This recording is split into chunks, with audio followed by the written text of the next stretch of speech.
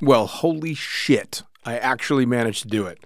After procrastinating for ages, I finally managed to produce an audiobook version of the Lunatic Fringe book. It's currently available on all Amazon sites, audible.com, and iTunes. And if you're the page-turning type, it's also, of course, still available in Kindle form, paperback, and hardback on Amazon. 10 hours and 10 years worth of Blue Skies Magazine's articles, all available to you right fucking now, including a few author's notes and even an apology or two. Enjoy.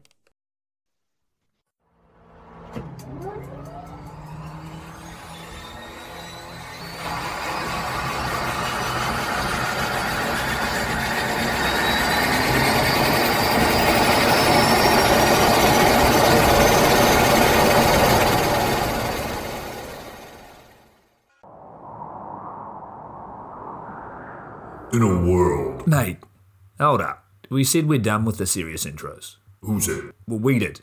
I don't remember that. Well, I said it, and you're me, so, you know. Well, I don't care. In a world. Hey, I told you. We're keeping it light. You do it on your own then. Well, technically, I already am. So, anyway. Fuck yeah. Pure wild flight. Get it down ya. How good? Visit nzaerosports.com. I get to do the next one. Well, obviously, you moron. We both do. Of course, I absolutely love the NZ Aerosports business model. I mean, come on. One glance at an Icarus fuck yeah sticker and you know it lines up perfectly with the fucking pilot mentality. But outside their wonderful use of colorful language and a great company vibe, there's a long list of reasons to say NZ Aerosports fuck yeah. NZ Aerosports blows me away right out of the gate as a canopy manufacturer with a bold offer. They give you 10 jumps on your brand new nylon to decide if you want to keep it, swap it out, or even return it for a refund. I mean, seriously, how incredible is that? That's like getting halfway through a prom and deciding you prefer the slightly racier date that goes down faster. Seriously, they do that. If you're not madly in love with your new canopy after 10 jumps, they'll let you swap it out for another size or model, or even get your money back. And the range of canopies they've got? Man, they've got a style canopy to fit every jumper and every situation with models you know and trust, like the Sapphire 3, the perfect choice for the beginner or intermediate canopy pilot. The Crossfire 3, when you're ready to kick it up that elliptical notch. The JFX 2, if you're looking to up your new swoop game. The Leia as the workhorse and dirtwater dirt beast. Or the Petra. The Petra cranks out crazy power and is nothing short of a record breaker. But hey, it's not always about speed either. Take the Kraken. Built as a low pack volume canopy specifically with wingsuiting in mind, she gives you all the performance you're looking for with the reliability you need that'll have you itching for that next formation, rodeo, or puffy cloud. So the equipment is top of the line kick-ass stuff as you already know, but how about the team? Well, the customer service gang is there to sort you out whenever you need them. Maddie and Beto are always there to help with Jen holding the reins. They're available for you at sales@nzaerosports.com, and they've got a kick-ass live chat tool on the website if you're wanting to hit someone up right away. These are the crew you're going to want to talk to get those custom orders in. With the stock nylon, once you know what you want, they'll have that shit on a FedEx truck as soon as the credit card machine says approved and get you in the air in no time. For your custom orders, you'll be able to get a time frame for building and shipping when you design it, so get to it. And demos. They've got demos in the US available from their partner Rock Sky Market. The whole US demo fleet is there with Sapphire 3, Crossfire 3, Kraken, JFX2, and Leia canopies in a range of sizes. They also offer student and tandem demos in the US. Bottom line, every step of the way, NZ Aerosports is there to get you what you need, and I personally couldn't be happier to be teamed up with them here on Lunatic Fringe. And now, time to get started with Lunatic Fringe Into the Void, brought to you proudly by NZ Aerosports. Fuck yeah.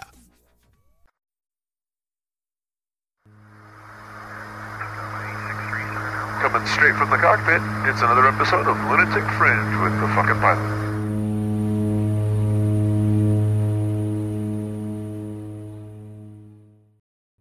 Ready, set, go!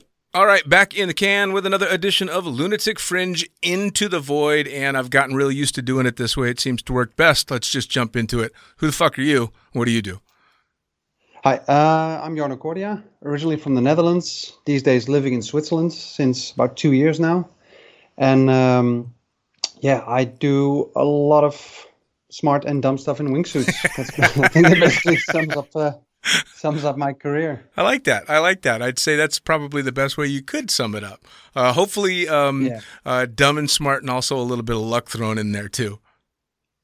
Yeah, no, for sure. I think definitely if you look at the stuff in the beginning, it was more on the luck side, and as the years progressed, I think getting a bit older, getting a bit smarter, Sure. and these days there's definitely a bit more calculation in what I Nice. do. Nice. But Well, we talked before we started recording about just how long you've been doing the wingsuiting thing, but let's dive all the way back to how you got started, not just necessarily in skydiving and base jumping, but anything extreme. Is this something you've always done, or?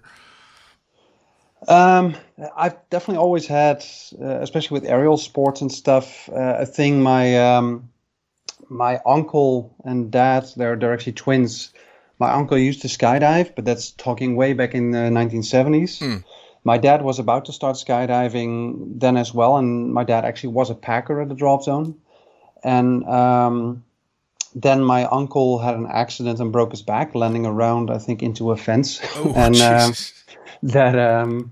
that basically had the whole family discourage my father a bit from starting skydiving. But I think he always sort of had that fascination with anything flying and skydiving. So over the years, there was a drop zone quite close to where I lived, and I got dragged here or there to a drop zone or watching like skydive demos. I've been to a lot of air shows, that kind of stuff. And through that fascination, I think 1999 I started skydiving. Okay. Did always have like a thing with other sports. Like I've done, I would almost say pretty much everything one way or another. Sure. But skydiving definitely was the thing that got me hooked. And very slowly that started. It went from like hobby, and then in like 4 or 5 years, it turned into more like, part-time work almost. Sure. And then from there, it went from worse to worse until it actually developed into like a full-time job. Sure. Now, was there resistance in the family, especially considering your uncle broke his back doing what you were now pursuing? Was your family going, "Hey, whoa, what are you doing?" I think from my mother's side, there was definitely when I had like 15 jumps and I started doing like two ways and that kind of thing. I sort of got the question like, are you sure you want to like already start now making it more and more crazy, jumping with other people and stuff? But at the same time, she was the one, she's quite a good seamstress and has actually helped with adjusting a few wingsuits and stuff over the years as well. But I think when I had like 30 jumps, she actually made my first jumpsuit. So I think from the family side, there's been nothing but support always. And I think in general also. Isn't it funny how you get pushback from the family initially, but inevitably they end up either at least accepting it, but most of the time, like bragging about it to other people that their crazy son does this or that or the other thing. So what they were so resistant to, next thing you know, they're like secretly bragging to all their friends. Yeah. And at the same time, it's sometimes very sort of fun, humbling, where you post something on Instagram or something that you think looks very cool. And then, like, your mom is the first to comment, like, "Are you being careful?" or something, It's like, "Mom, I'm being cool for my friends." I think that's kind of that inside joke, though, right? With skydivers, we all kind of giggle. Every once in a while, my dad will put something up on Facebook, and in the classic old man style, everything's in capital letters, and he's not really sure what he's talking about. And you just kind of shake your head and go, all right, well, at least my friends are going to get a good giggle out of this.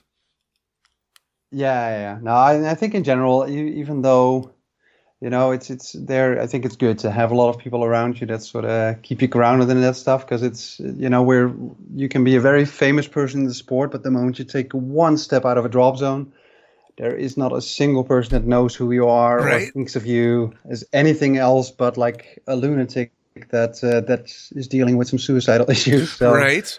That was always one of the things that used to come up too, and people would bring up, what's the end game in skydiving, and what successes do you think you're going to get out of this? Because you're the best at this super obscure thing that you do, and people can't figure out why you do it in the first place, and it's very difficult to explain to people that don't jump.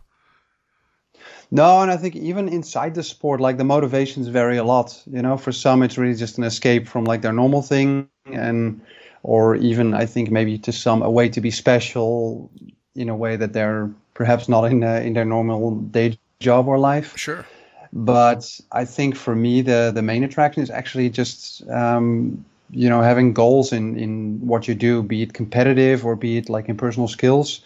So for me, most of the flying that I have to actually say we do as a team, because I would really say 99.9% of all the jumps I do at the moment with Jenna, who's basically like my partner in or really everything I do.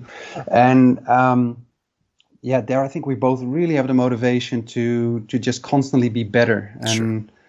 it's that's be it like the way a gymnast treats the sport or somebody doing parkour or whatever other sport. I think for us, having those training goals where we want to achieve a certain something, that is to me what makes the flying a lot of fun. And even though just jumping out of the plane and randomly doing stuff, it still excites me and still makes me enjoy everything. But Sure. there's definitely always, with everything we do, there's a bit of a goal behind it. Like in base jumping, my personal thing is really the camera work. Like I really get a big kick out of getting a really good shot. Sure.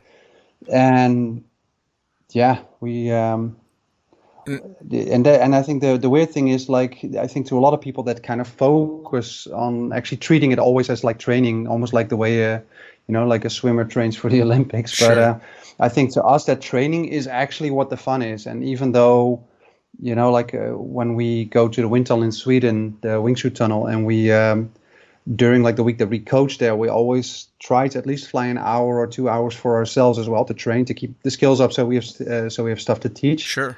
But at the same time, it's we never come out of the tunnel like 100% satisfied, but it's always more in a way where it's like, oh, this could be better, that can be more efficient. And Sure.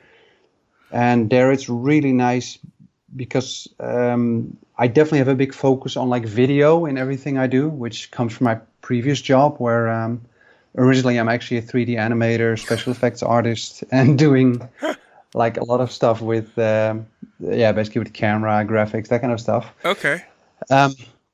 So basically there is almost not a thing that I do that is not on camera, which is funny because Jenna has the complete opposite thing. She's really about enjoying the jump and really Sure. doesn't give a hoot about what is on video. Sure.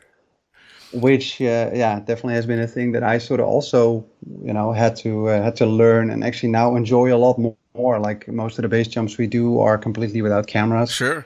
Well, now when you got started in the sport, you obviously, if you are a 3D animator and have some serious education behind you, you were doing other stuff besides just jumping out of airplanes. So how did that all blend together when you started jumping? Apparently you were going to school and all this. So how'd you end up just jumping off cliffs and shooting videos? Well, actually, I started jumping. I have to do the math, but basically judging the gray hairs, I think I'm quite old at the moment. I started jumping when I was 21 or something like that. So I'd already finished school. I was actually done with school quite early because Wow. from a young age, I knew what I wanted to do. So I think I was 17 when I was already done, and then already working for a small TV station. Oh, wow. Doing like editing and that kind of stuff. I started in 2000. I started jumping in 1999. Mhm.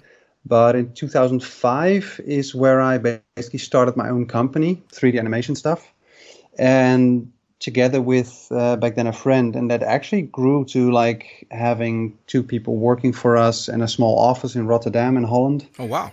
And actually not being too unsuccessful doing stuff like editing, little animation, special effects work for video clips, that kind of stuff. Wow. But being like my own boss, it also allowed me to sort of do this thing where I would work like an idiot for two weeks in a row. And then if there was no work, instead of just sitting in an office, I would actually go away for 2 weeks, 3 weeks. So started to plan the work a little bit where it developed basically from having like a full-time job to, I think the whole self-employment thing for me was always a way to sort of try and work smarter, not harder. Sure, And sure. And even though I would have loved to work in skydiving right from the start, I do believe that working like packing on the drop zone or that kind of stuff, it is indeed working in skydiving, but I think having a really well-paid job outside of skydiving and purely doing skydiving as hobby, it definitely allows you to acquire skills a lot quicker, which in the end will allow you to sort of, make a living out of skydiving in like a more fun way. Sure. Well, I think that's the key, right? Is for people like me who I didn't do the packing mat route, but I started shooting video very, very early on in my career. And then next thing you know, I'm doing tandems and AFF, and it became an all-encompassing way of life to the point where on a day off, the last thing in the world that would cross my mind was going to the drop zone to fun jump. Because I had just done, 75 jumps this last week or 100 jumps. So I think doing it that way, you keep that, I don't want to say the enjoyment, because I enjoyed the hell out of all the years that I worked full-time jumping, but there's a bit more passion involved when your skydive is 100% yours and not your students. So Yeah, definitely. I mean, that is, I think, also how for me it turned into like an actual job that actually almost happened without realizing. I started wingsuiting basically winter 2003. And then, so that's now, 19 years ago, 18 years ago.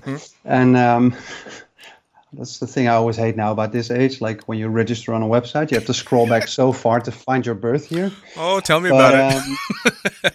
But I basically started wingsuiting, and back then I was really like one of the very few people that was wingsuiting. Like in Netherlands back then, I was one of maybe like 15 people that did wingsuiting, but like 1 or 3 or 4 that actually did it as their discipline and not just as a thing they did on the side. Sure.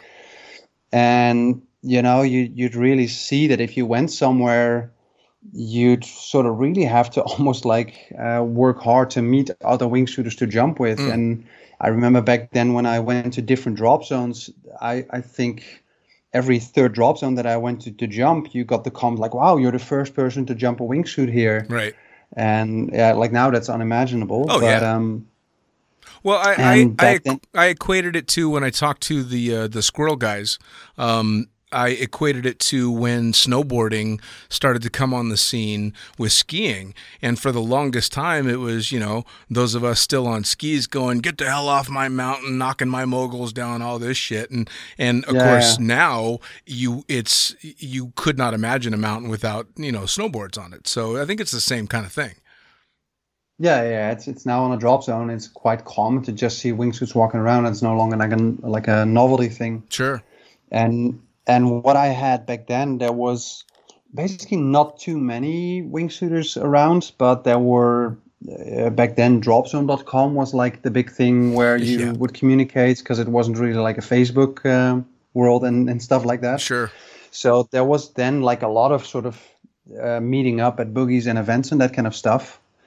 And I used to jump like with like some of them still wingsuiting a lot, others a bit less, but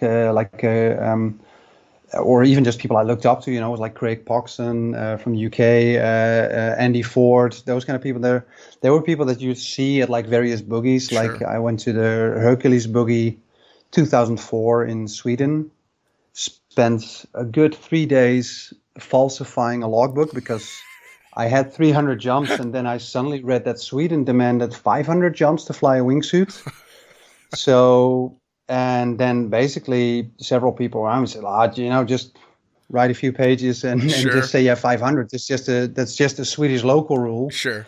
So I arrive at the check-in at the boogie, show my paperwork, and sees how many jumps do you have. I'm like 540. And I really, from like jump 300 to 540, I wrote a story for every single jump, forged different signatures of people, everything. And then they never asked for the logbook. Of course. Of course. Oh man. But yeah, no, and that was fun. Like I think at that boogie we flew like the first 14-way, like a V formation. Sure. And that was all super cool stuff back then. And yeah, I think that boogie in 2004 definitely sparked like an enthusiasm with me for the wingsuiting, where I I basically did a bit of free fly and a bit of tandem video Sure. and a bit of FS4, like a bit of everything. Like a little bit of everything, but not really good at one thing. Right. And then wingsuiting really clicked, and especially when I was doing like back flying and nobody else could really do that yet, I think. And then also like jumping with Andy Ford in Sweden, there was definitely like, so somebody else having like a similar amount of fun with the wingsuits. That sort of just made me more and more want to be better at it. Sure. And through that, more and more people started asking me for tips about flying. And I mainly, doing a few events here or there, I mainly got annoyed that it was, unlike other disciplines, it was very disorganized, just people jumping on loads randomly, not really, like if you join a good like organizer in free fly or FS, you do the same jump 2-3 times until it works, sure. And there's not just randomly people walking on at boarding time.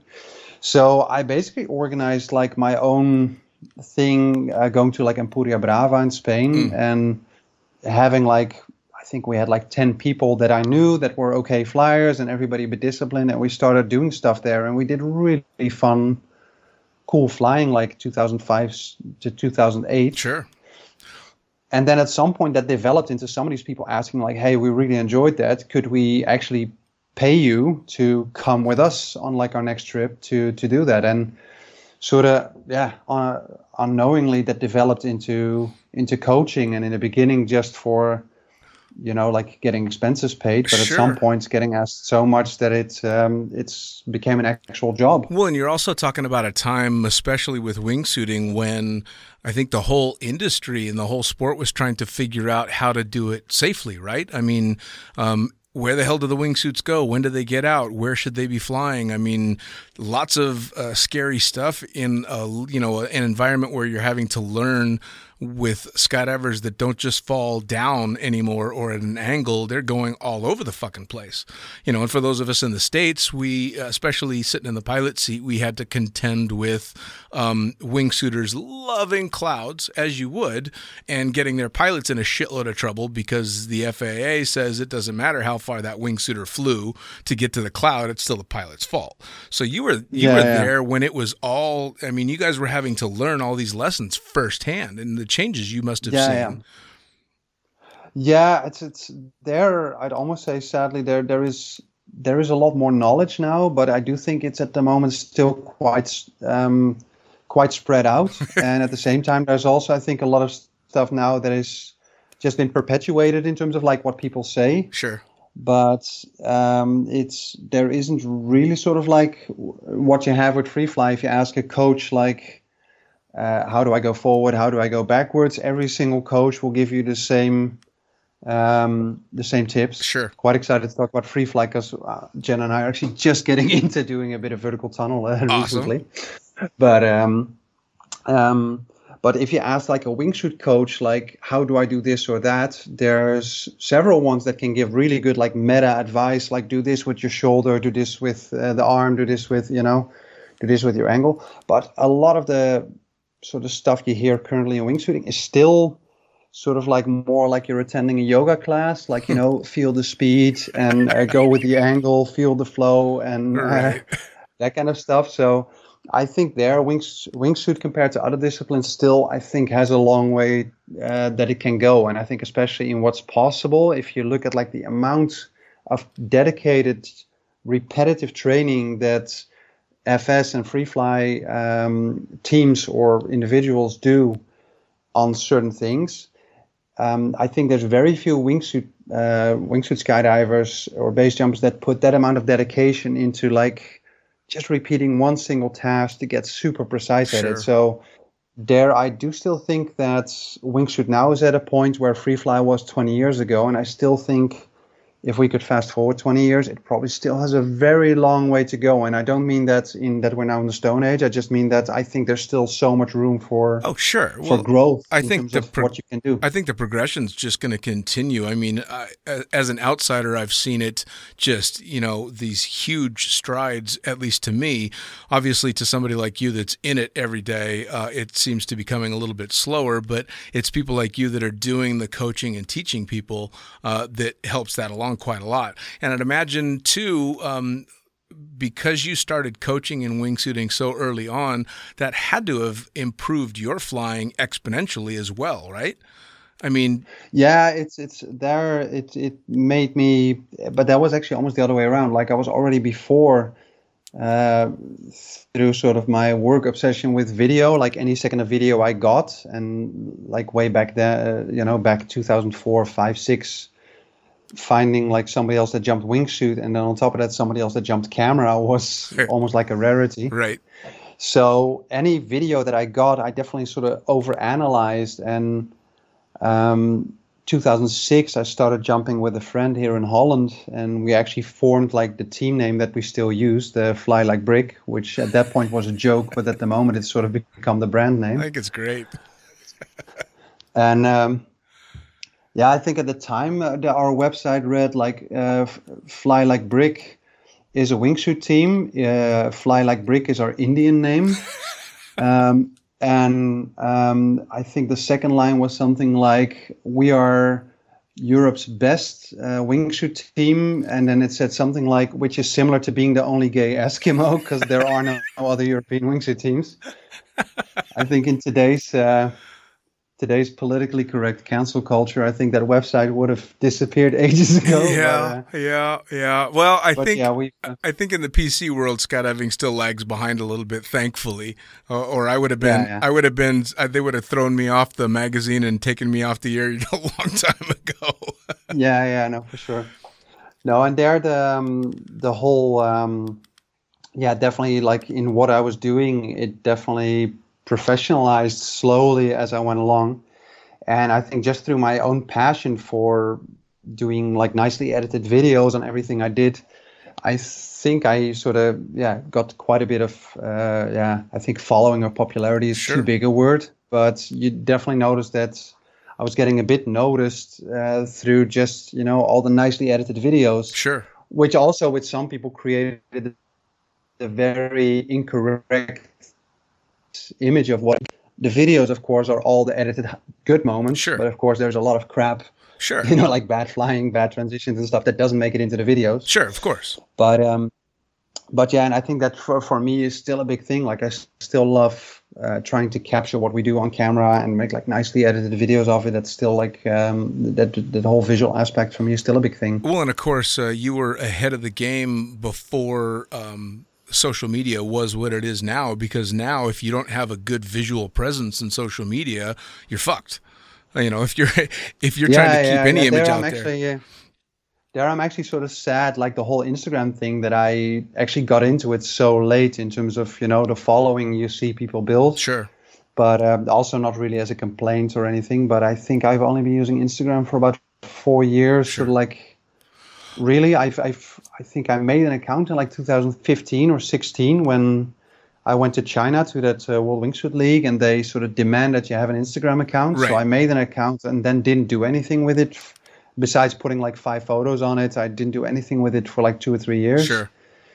And then I think it was somewhere like 2018 that I actually slowly started using it a bit more. And now I've definitely almost moved away from Facebook because I think Instagram is a lot nicer with just the picture. It's really just about the pictures it's or all videos. Visual. And it's all visual. And Instagram, Facebook seems to be, last year that was mostly about Trump politics. And, now it's mostly about vaccines and Facebook is armchair. Facebook is armchair doctors and politicians, and it's long form bitching about this and that. And Instagram is the check out this cool stuff. So I think you're right in that. I'm still, I'm a bit like you. I was slow on the uptake with Instagram, but for me too, because I'm not producing the stuff that you're producing. My following on Instagram is only going to be people that are wanting to see what's next on the podcast, or what's next with the book. So for me, it's a little bit easier, and I'm not out there competing with the girl that's got 5 million followers because she's in short shorts. Which, no, for sure. And hats off to her. I give her all the credit in the world. But speaking specifically of stuff like Instagram, and especially because you do such produced high-end videos, does it bug you that sometimes the shittiest little clips are the ones that get all the attention when you're putting all this work into really good stuff? I think yes and no, because I do have to say I don't think I've ever done any jump or anything specifically for Instagram. Like, even though I do make really nice videos of what we're doing, but like when we are doing, like we started the year in January with a really nice helicopter jump with a long proximity flight, and then 4 minutes of crying because our hands were frozen on landing, but not doing that one again. But like, even though the video on that is something that afterward I love and almost obsess over in editing and making it look nice to post, we're never getting in that helicopter, or we're never jumping off that cliff, and we're never really going into that wingsuit tunnel for a single second with the intent of the Instagram post or Facebook post or YouTube video is never the original intent. Sure. And I definitely think that there is a danger of actually doing the jumps for that. Like, especially in base jumping, you see certain people that are definitely, I think, pushing harder than they should,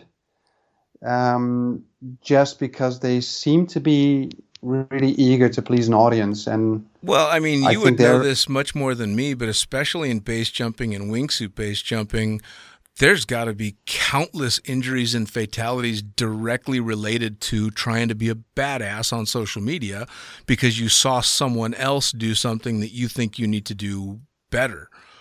So you're right. I think that's the worst motivation in the world is going out and jumping for Instagram. Yeah, and I think in general, like, social media is quite easy to get a bit of sort of like, not even social media, but just internet in general. It's easy to sort of develop a very unhealthy relationship with it. And I have to say, I think the last 3 years, I'm definitely doing a lot better with that.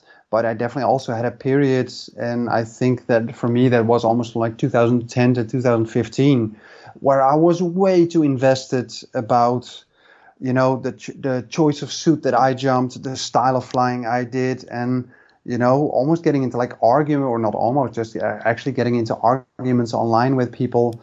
Where now I'm and that has definitely been Jenna that has sort of helped me ask, like, why the hell are you even spending time on this when you could actually just be sipping a wine and watching a movie at home? Why would you sit there and spend time online arguing with strangers on the internet? Yeah, no, I agree. In fact, one of the best things in the world for me was starting the podcast and having to do an Instagram and Facebook specifically for the podcast and the books and stuff, because it turned into a bit of a job, and my personal time on social media, not including the Trump era, backed down dramatically. And I will admit that I got way too deep into it with the political stuff. But now my personal social media footprint is very, very small. It's all just about the work that I'm doing. So I kind of am there with you.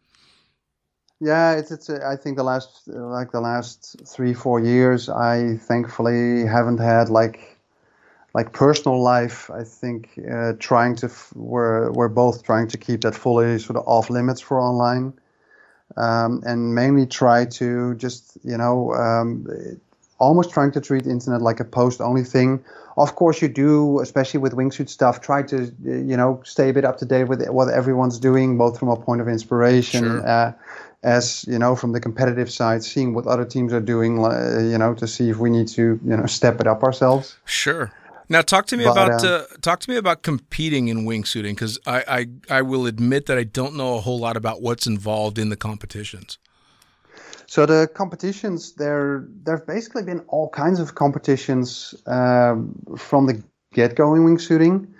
various competitions, even some formats that are no longer there. One of the very first formats was, of course, the whole competitive flying thing with the GPS, and that was also something that in the beginning I definitely was a bit more invested in, because I really, there's definitely. I definitely have a bit more of a nerdy side than Jenna has in the team when it comes to like all that GPS stuff. But around 2008, we came up with like a competitive format for acrobatics, which was basically a bit copied from like Free Fly. So two competitors, and then one cameraman, and having a set of simple figures. And the first competition we organized in Skydive Spa in Belgium. And that was actually attended by like Tony from Tony Suits, Robert Pechnik from Phoenix Fly, and Nice. And that was a really super nice event, because I think there was like I think we had something like 10 teams or 11 teams in total, and Wow. and yeah, everybody was there. There was not a single thing. Everybody saw it as a fun thing instead of as a competitive thing, and that event basically was organized annually, sort of as the international acrobatic wingsuit competition. Nice. It originally was called the artistic wingsuit competition, but then once in, I think, 2015-16, slowly that process started of trying to get the format accepted into the FAI, or Sure. now the IPC, I think now ISC. Parachuting is not modern. Right. But back then, I think the first comment from the ISC was like, please drop the word artistic, because like any discipline that had like artistic stuff in it has had a long history of basically, people arguing about the subjective side of it. Yep. So, Yep. but no, and then that format entered the ISC, and slowly like the acrobatic competition started. It did cause a big drop in participation because it was such a small discipline. A lot of the teams entering were actually mixed nationalities. And of course, ISC, it needs to be one nationality. And that actually meant that after all the work I put in to actually get it into like an official format or like official acceptance, and together with other people like from the US, Zach Schroedel, which I probably pronounce a bit too Dutch. But or German, but Jacques Schroedel and a few others really put a lot of work into trying to get that format ready for the ISC acceptance. And then at that point, I was no longer allowed to compete in the format because at the time my teammate was Belgium, and even though for me that was a 1.5 hour drive, I wasn't allowed to compete with that guy. Jeez. But somebody that's from Alaska and somebody that's from Hawaii, they're from the same country, so Sure. they're allowed to compete together. But through all kinds of weird travels in life, a lot of bad life decisions, I definitely hit a bit of a low spot in my life, and then actually came in contact with Jenna, who both from the side of jumping really sort of reignited the flame and turned my jumping from doing almost full-time like boogies and things everywhere to mainly doing the work in the wingsuit tunnel, which at that point had just started for about a year. Sure. And together with her, figured out a lot of the stuff that we're actually at right now that's being taught in the wingsuit tunnel.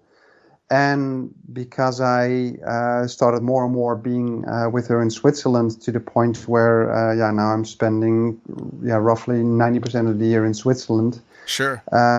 Actually was able 2 years ago to start competing for Switzerland. That's been amazing. Actually, sort of being allowed to compete in the format that I sort of had a part in actually developing. Right. After all this time. And Jenna there had exactly the same drive I had in terms of wanting to be better, and we will spend in the wingsuit tunnel sometimes an hour of flying just on getting one certain dock or one certain move, like really like tightly into the hand, or like trying to not fly faster, but trying to fly like cleaner and more effective, and just getting better. And that whole So the competitive drive has been amazing. And I think at the moment in the current state of the world, both of us are equally frustrated because we love the wingsuit tunnel, but we're both aching to really go somewhere and do like a good 100 jumps to actually, start training for the Mondial, which hopefully is happening this August. Yeah, hopefully. Now, in regard to the tunnel, before we started recording, I had said that I still have yet to put on a wingsuit and get out and jump. And you kind of laughed and said, yeah, don't, just come to the tunnel. So tell me about the tunnel and why the tunnel would be, for anybody that's listening that's like me, that it maybe has been jumping a long time but has never put on a wingsuit. Why is that tunnel a good way to start? Well, I think two things. Like, I think one, if you suck at FS, you get coaching. If you suck at free fly, you get coaching. If you suck at a wingsuit, people tell you to buy a bigger suit or a different pilot suit or a different rig or open the corners of the. It's a very gear-focused discipline. Sure. And I think the really nice thing about the tunnel is that the slightly scary part of like the wingsuit jumping, where everybody has this fear of like cutaways and other things, even though, it's not needed. In the last, like I've had in 4,500 wingsuit jumps, I've had 2 actual cutaways, and the last one was a good 2,000 jumps ago. It's like, it's not needed, but definitely it can be a scary thing. And sure. I think for a lot of people, it can take the enjoyment out of it the first few jumps. And the wingsuit tunnel, it allows somebody to come there and really just focus on the flying. And then if you actually like the flying aspect, then you can take it outdoors, and then you don't start sort of having to get used to handling all the gear on top of your normal skydive, but you do already have a good background in skills and flying, sure, where you sort of know what you're doing, when you jump out of the plane. A bit similar to what they these days do with these sort of like pre-AFF tunnel courses. Sure. Well, and I would imagine, though, especially with the wingsuit equipment nowadays, the suits are so fucking high-tech, and they're so impressive with the power that they have. I would think in the real world, not in the tunnel, it would be very easy for someone to get themselves in trouble with a suit that's way too much for what they're capable of handling. Yeah, for sure. And they're... like there's of course all kinds of set jump numbers, like wait until you got 50 jumps to jump an intermediate suit, wait until you got like a good 200 jumps to jump like an advanced suit. But if all your friends are in a big suit and on the drops and you're just doing solos, then it's quite easy to go there. And I think what the tunnel allows is it does definitely blur sort of that line of like how many jumps do you need to do this and this.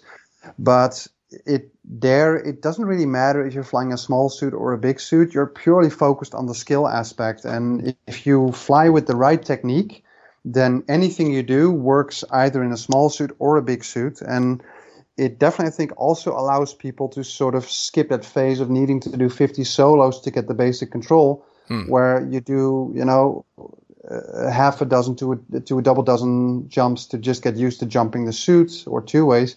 But it allows you then to already have the skill to actually comfortably fly with others and do a lot more creative stuff with the suits, more in the way that you do with free fly or FS. Well, for somebody like me, I think the tunnel would be epic for getting over what you were talking about in the beginning, which is basically gear fear. Being focused on being worried about what could go wrong instead of focusing on, what you're trying to learn to do. So for somebody like me, that would be fantastic. Yeah, we even do stuff like we have like this small dummy belt with a pilot chute handle on it, so you can even do like practice pulls and all the stuff in the tunnel.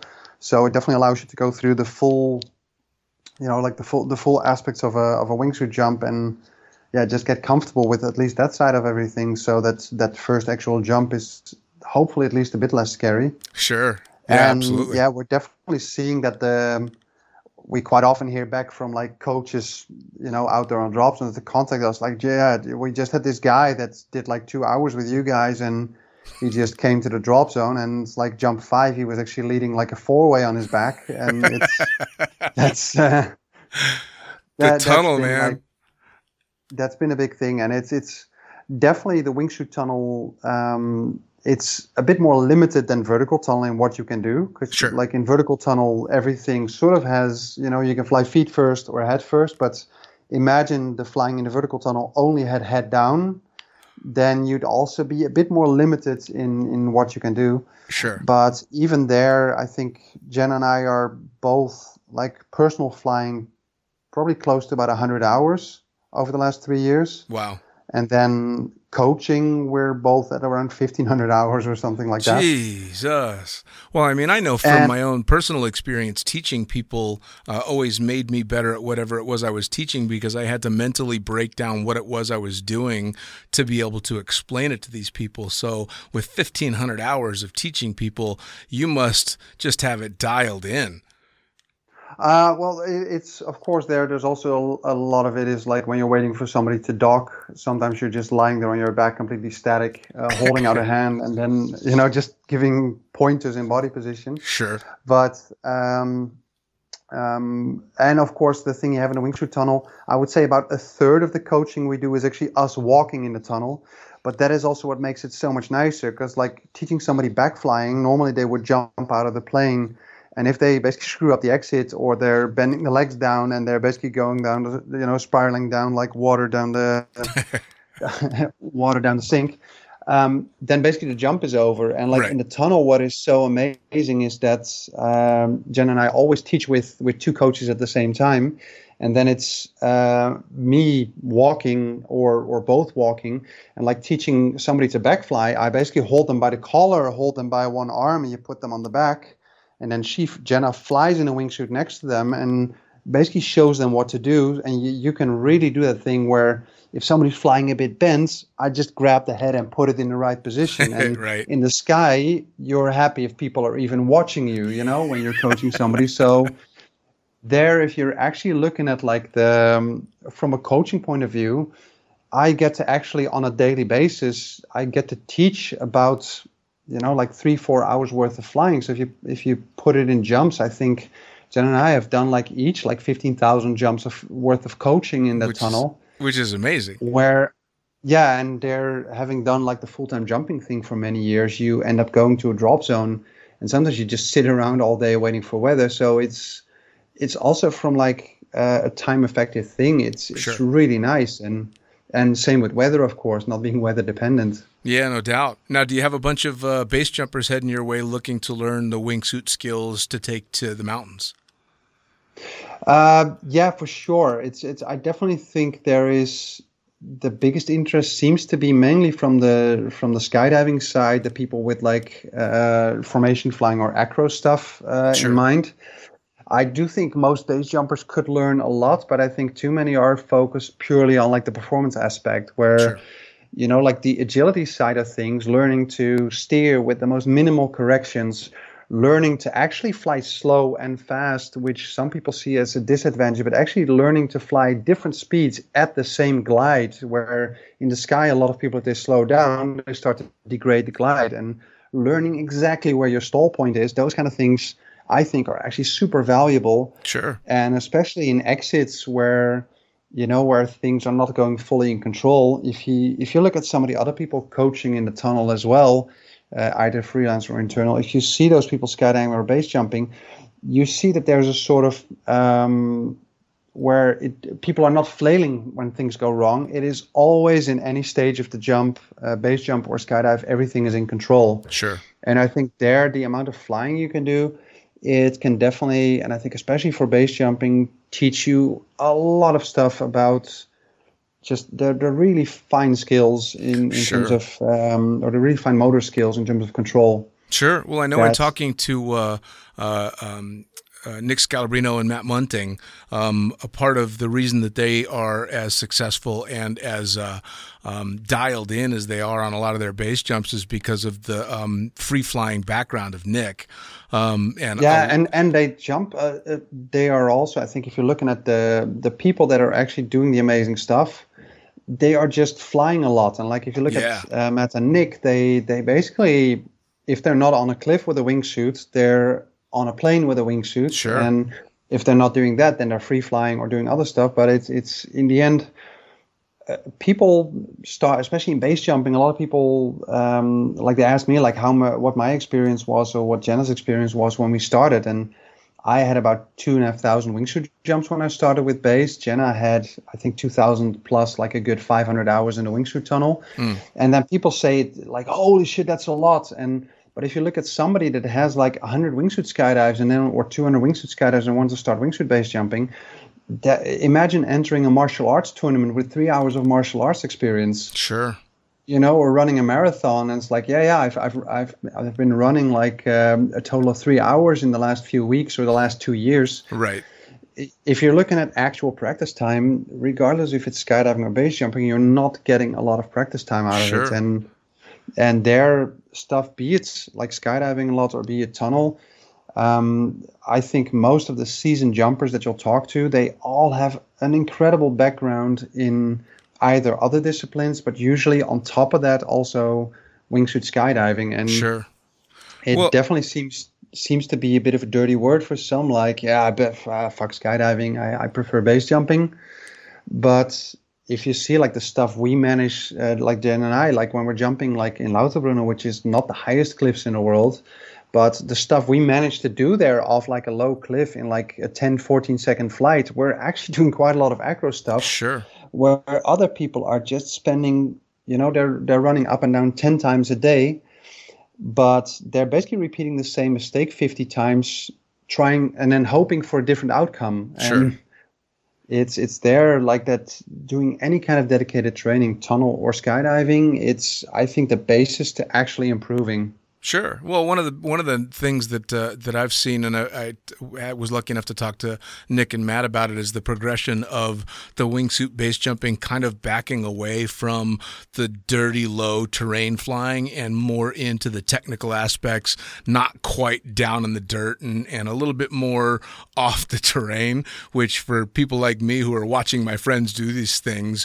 is a nice deep breath I get to take, because they're not, clipping trees, No, and there's a lot of things. Like I really enjoy with camera work, flying with basically a bit longer lenses. Like instead of like a fisheye thing, you fly with something like, say, like 35 or even 50 millimeter. Sure. And then the type of flights that Jen and I do are never really close to terrain, but with basically careful lens selection, the visual you get is actually one that gives a lot more speed, and it gives the illusion of proximity without actually going into like the whole dangerous side. And like if it's about, thankfully that game ended a bit, but that whole game of like who can fly lowest and closest, it's like everybody on the base fatality list won that competition. So it's there is, like I think if it's about who can fly closest and live, I think Jeb Corliss sort of is the undisputed winner.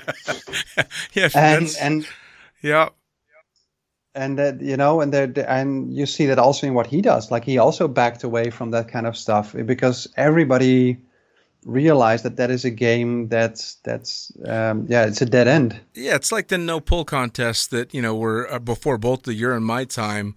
Obviously, you don't want to win that game. No. We both, even though I'm not directly in that world and the base jumping stuff, have more than a few friends that I've lost along the way. Not necessarily because they were trying to get dirty low, but because that's just where the flying was at the time.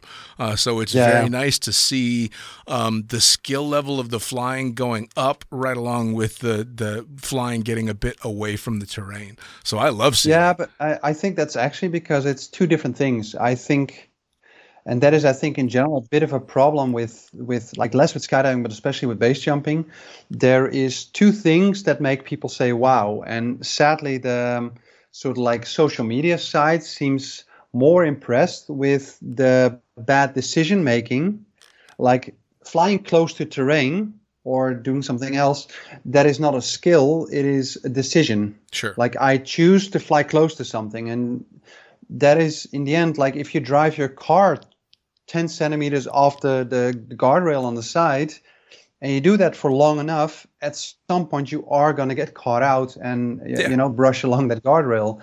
And that is the same thing with it's purely a decision to fly close, and somebody that flies super low, you're basically applauding like, wow, he's stupid, and not saying that all the stuff in the past that was low is stupid. Like some stuff was done with a lot of skill. Sure. But we sadly live in a world where if you watch anybody doing like something, and like even looking at Matt and Nick, probably the videos they do where they are flying close to terrain probably get viewed more than the skydives where they're doing various acro stuff, where if you look at the skydives and the acro stuff, that is actually on a technical level and training and skill level way more difficult than actual base jumping stuff. But still there seems to be too much appreciation for that. Well, I mean, it's like the whole decision-making side. It's the whole fascination with threading the needle and potential death and injury. I mean, people are they're attracted to it for horrible reasons. I mean, I'm sure you've seen it over all the years, and I just talked about this with Junior and Omar, that every time there was a fatality at a drop zone, you see a spike in business because people are attracted to that kind of thing. And so that's the dirty low flying and all that stuff. It just draws people in. And I was always freaked out watching those videos because regardless of how skillful the pilot might be, something well out of their control could take them out of it. I mean, when you've only got a few feet to spare, it's not your skill anymore. It's just dumb luck. Yeah. No, and then like I said, it's like there's always going to be that thing where if you look at skydiving and you flare a slight fraction of a second late and you slide it in instead of, walking it out. Yep. That stuff happens, and like in base, you definitely want to have the margins to allow for those kind of slight lapses. As we're hopefully getting through all this COVID crap, and the world is starting to, fingers crossed, move forward, what's coming next? Do you have competitions that are coming up, training, trips? What comes up for you guys? I think for Jenna and myself, at the moment, the Mondial, and hoping that's going to be August in Russia, and otherwise, most likely, if it gets postponed, it's going to be next year. I think Eloy, the World Championships or World Cup or whatever it's going to be. Sure, that is definitely our main aim in flying. On the side, we're still doing various things. Like we managed to shoot some stunts for a Netflix movie project last May. We're shooting next week in Austria. We're shooting a commercial where we're getting to do some proximity flights on the Matterhorn. Wow. So there's still quite a few sort of fun things in the near future for us. But the competitive flying and training in the tunnel and in the sky, that is our main thing. We're really eager to go to the US for 2-3 weeks to do like a combination of personal training and offering one-on-one coaching, because we're definitely getting a lot of requests for that. So, and depending on like the timing, that's either going to be something we probably do at Eloy or Elsinore or Paris, one of those 3 drop zones. And next to that, there's just a lot of fun jumping for us, which for us is base jumping, which is like for us both the thing where we're not really coaching, we're not doing anything that's purely like leisure, purely fun, and just enjoying being out in nature. Yeah, you said your base jumps, you basically shut the cameras off now and just go play. Yeah, we do of course here or there film something, but I would say that's probably like more than 2/3 of our jumps. We're not really rolling cameras, or if we're rolling a camera, it's purely something that is on, not with the intent of doing any actual filming, and then actually also not really doing any filming like actively during jumping. So it's got to be very freeing. It is definitely, and that is also in skydiving. Even when we're training, quite often we do it either with one video just to sort of debrief, but most of the time from the amount of flying in the tunnel, we're quite aware already during the jump of the things we need to change, do better, or that kind of thing. So yeah, just focusing on the flying and the fun and like the training aspect is really nice, and not having that worry about if a camera is on or that kind of stuff. Sure. Well, I mean, you said before though, for you guys, the training kind of is the fun. That's kind of the juice for you, which is fantastic because for somebody like me, being able to go out and jump with no expectations and no nothing. I finally got to become, the fun jumper that I never got to be because I was too busy working. And, it was all about getting the job done. So now, of course, I've discovered the joy of going and being an idiot with no camera is just wonderful. But it sounds to me like you guys are just loving every aspect of it.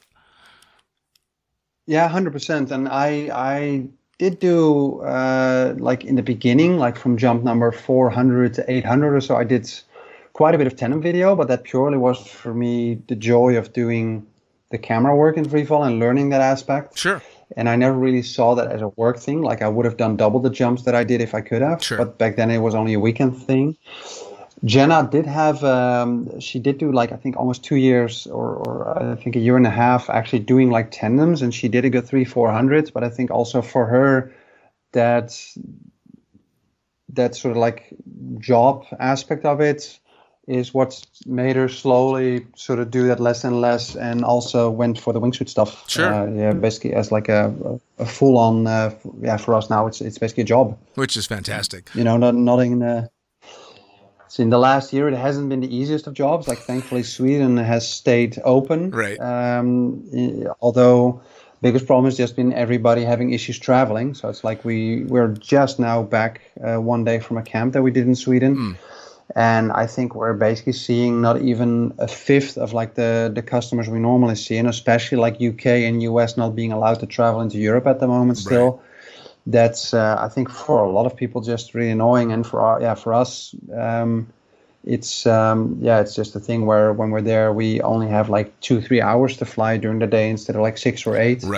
Right. And we just enjoyed actually Sweden being open in terms of going to a restaurant. Sure. And we actually did a bit of vertical flying in a vertical tunnel because that's not open anywhere else in Europe. Right. Well, you said you just got back from this trip and you've got like the next 2 or 3 weeks ahead of you with nothing really to do, which is very unusual for full-time skydivers. Skydivers are not used to, all right, sit. No, for sure.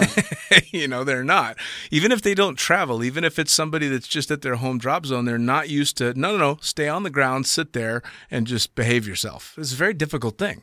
Yeah, and it made me pick up a lot of stuff that I hadn't done in years, Like I actually been drawing quite a bit again, which was actually something that by profession I was trained to do, but right. As I got work, I never did it for fun anymore. Actually 2004 already, I started writing down all the things in wingsuit flying that I thought were like cool to put to paper because there was nothing. And I did put out like various videos, little tutorials and those kind of things. And they were always, like well watched and everything. Over the years, I think I wrote a good 60 pages of what was intended to be like my wingsuit book that I wanted to publish. Sure. But then that was basically written from like 2004 up to 2012, 13 or something. But then that died a very lonely death on a hard drive somewhere. Basically, it's still there, but just didn't continue on it.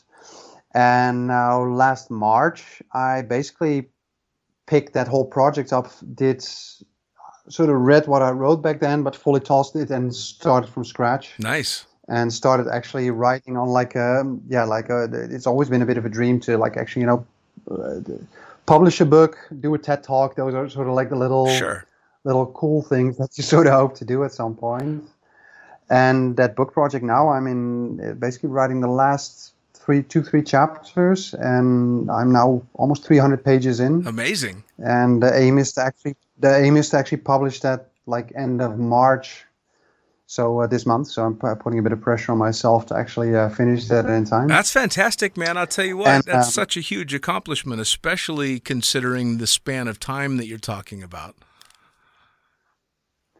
Yeah, and it's. I think it also. I definitely also got a bit sportier again during the whole lockdown, right? Which is also good. I definitely got a bit more on the pudgy side, and you do want to keep fitting in those wingsuits. And like especially having a girlfriend / teammate that is insanely fit and sporty and everything she does. She's flying with Mr. Toad next to her. That's not going to help. So there, I definitely had to sort of step up and get a bit fitter, get a bit lighter and stuff. Nice. To to actually just as a team to fly successfully together. Well, hopefully you guys will And, be ready to tear it up once the world stops spinning off axis and gets back to normal, or at least a little Yeah, bit. we hope so too. And there are also like various other things. Like there's the already quite a few years flew with a wingsuit with jet engines on like jet boots. Yeah, I actually wanted to talk to you about And- that. I saw going through your Instagram a picture of you with that setup, and that looks pretty fucking intense, man. It's not too bad. I also have to say I wasn't actually the first one doing that. It was actually a Finnish guy, Visa Parviana, which I'm probably pronouncing shitty, which I should be ashamed of because my name is actually Finnish apparently. But so I should at least know how to pronounce something Finnish. But he was the first one to actually jump with like the jet engines on the boots, and he actually already then managed like sustained level flight and climb. So what I did up to this point was basically copying what he did, but not actually sort of taking the next step yet. So I did in total only 4 flights with the setup because it was quite a pricey thing every time to organize, which thankfully a friend of mine owns a hot air balloon and sort of, sponsored a lot in what I did there. Sure. But we're at the moment through like a company that actually builds acrobatic airplanes, building the next setup, which is essentially going to be like a small, almost think of it like a jet backpack or like a baby version of the Jetman style wing. Okay. That Fred and Vince and Yves Rossi have basically made quite famous. Sure. But my goal is not to basically fly a wing, but I want to actually fly a wingsuit, but just with that push in the back where you can actually fly level and climb sustained. Sure. And doing that with the noise of jet engines. So, and they're it sounds like a dentist drill from hell when you hear that. It's like those jet turbines. They spin at I think it's 19,000 RPM. Yeah. And it's an insane sound. Like even 2-3 kilometers away, you still hear that. Yeah, it's got quite a whine to it. I've heard them. And it's I think that's going to be quite cool. So it's the aim is in 2-3 months to start doing some tunnel testing with basically a version of the like the jetpack without the motors in it. Nice. Then starting some skydives with it also without the motors, and then actually through like end of season to hopefully start. And most of what I'm saying now with the jet stuff it's not the priority. The priority is really the competitive training, Sure. and all this stuff is more fun on the side. And that is the aim. So like post World Championships to have that stuff to focus on more. Nice. But then, hopefully also have some very cool stuff to show and do. Well, I'd say you've got a full calendar when it finally opens back up, so that you've got more than 1 or 2 things to keep going for sure. So now, No, and they're. I've always been, one of staying busy. for sure. Now, share with everybody your social media, how they track you. Also, tell people how they can get a hold of you for training in the tunnel and kind of following all your adventures. That way they know where they're going. So, for our team side is Team Fly Like Brick, and that is the same on all media. So it's like Facebook or Instagram. If you basically follow Team Fly Like Brick or you check flylikebrick.com, you can find all the information about the tunnel camps. We do a camp every month, besides July, August, because then it's just way too toasty in that tunnel, and it's nicer to be outside. Sure. But we're basically open to all levels of flying. So somebody with 0 skydives, 0 anything can come to the tunnels. Somebody with 1,000 wingsuit jumps, and we definitely believe we have something to teach anyone at any level. Check out the dates and the camps and all the info on our website. My personal Instagram is Macordia, which is not Scottish heritage or anything. It's just my middle initials of my middle names. Cool. But Macordia on both Facebook, Instagram, and YouTube, and that's also where you find like all the videos on basically what we're doing. Awesome. Well, I'll tell you what, I can't wait to check out not just the jetpack stuff, but to see you guys get back in the air for competitions, because I know that's what you're chomping at the bit for. So I very much look forward to tracking your progress. Yeah, more than welcome. Again, it's something we just love to do, and the more people we get excited for that, the more the discipline, I think, at an official level can grow as well. Yeah, so more people to play with. The more competition we have, the better. So we hope other people also get into this stuff and make life hard for us. Awesome. Well, hey, I'll tell you, as always, I cannot thank you enough for taking the time to sit down and share some of this with me. We're definitely talking again after you start competing again and get the jets in the air. So thank you so much. More than welcome. And thank you for having me. You betcha. Take care. And there you have it. Another episode of Lunatic Fringe Into the Void, brought to you as always by, and say it with me, fuck yeah, NZ Aerosports. Head to nzaerosports.com. By Pussfoot. That's right, head to pussfoot.com, the extreme sports collective, and check out everything they've got to offer. By summitparachutesystems.com. Jarrett Martin and the family cranking out amazing pilot rigs, as well as incredible rigging courses. And now joining the Lunatic team, it's the one and only Tony Suits. You know him, you love him. Head to tonysuit.com. Check out all the amazing standards, as well as the new incredible signature line they've got going on. And as for us, the Lunatic Fringe is now on YouTube. That's right, you're going to have the chance to put faces to the audio by heading to youtube.com and looking up the Lunatic Fringe podcast. It's easy. Hit the like button, hit the subscribe button, check out all the amazing videos from the previous guests that we've had, as well as new and upcoming interviews on video. As always, I am the fucking pilot. Head to thefuckingpilot.net or theprincesspilot.com. Thanks for joining. We'll see you next time around.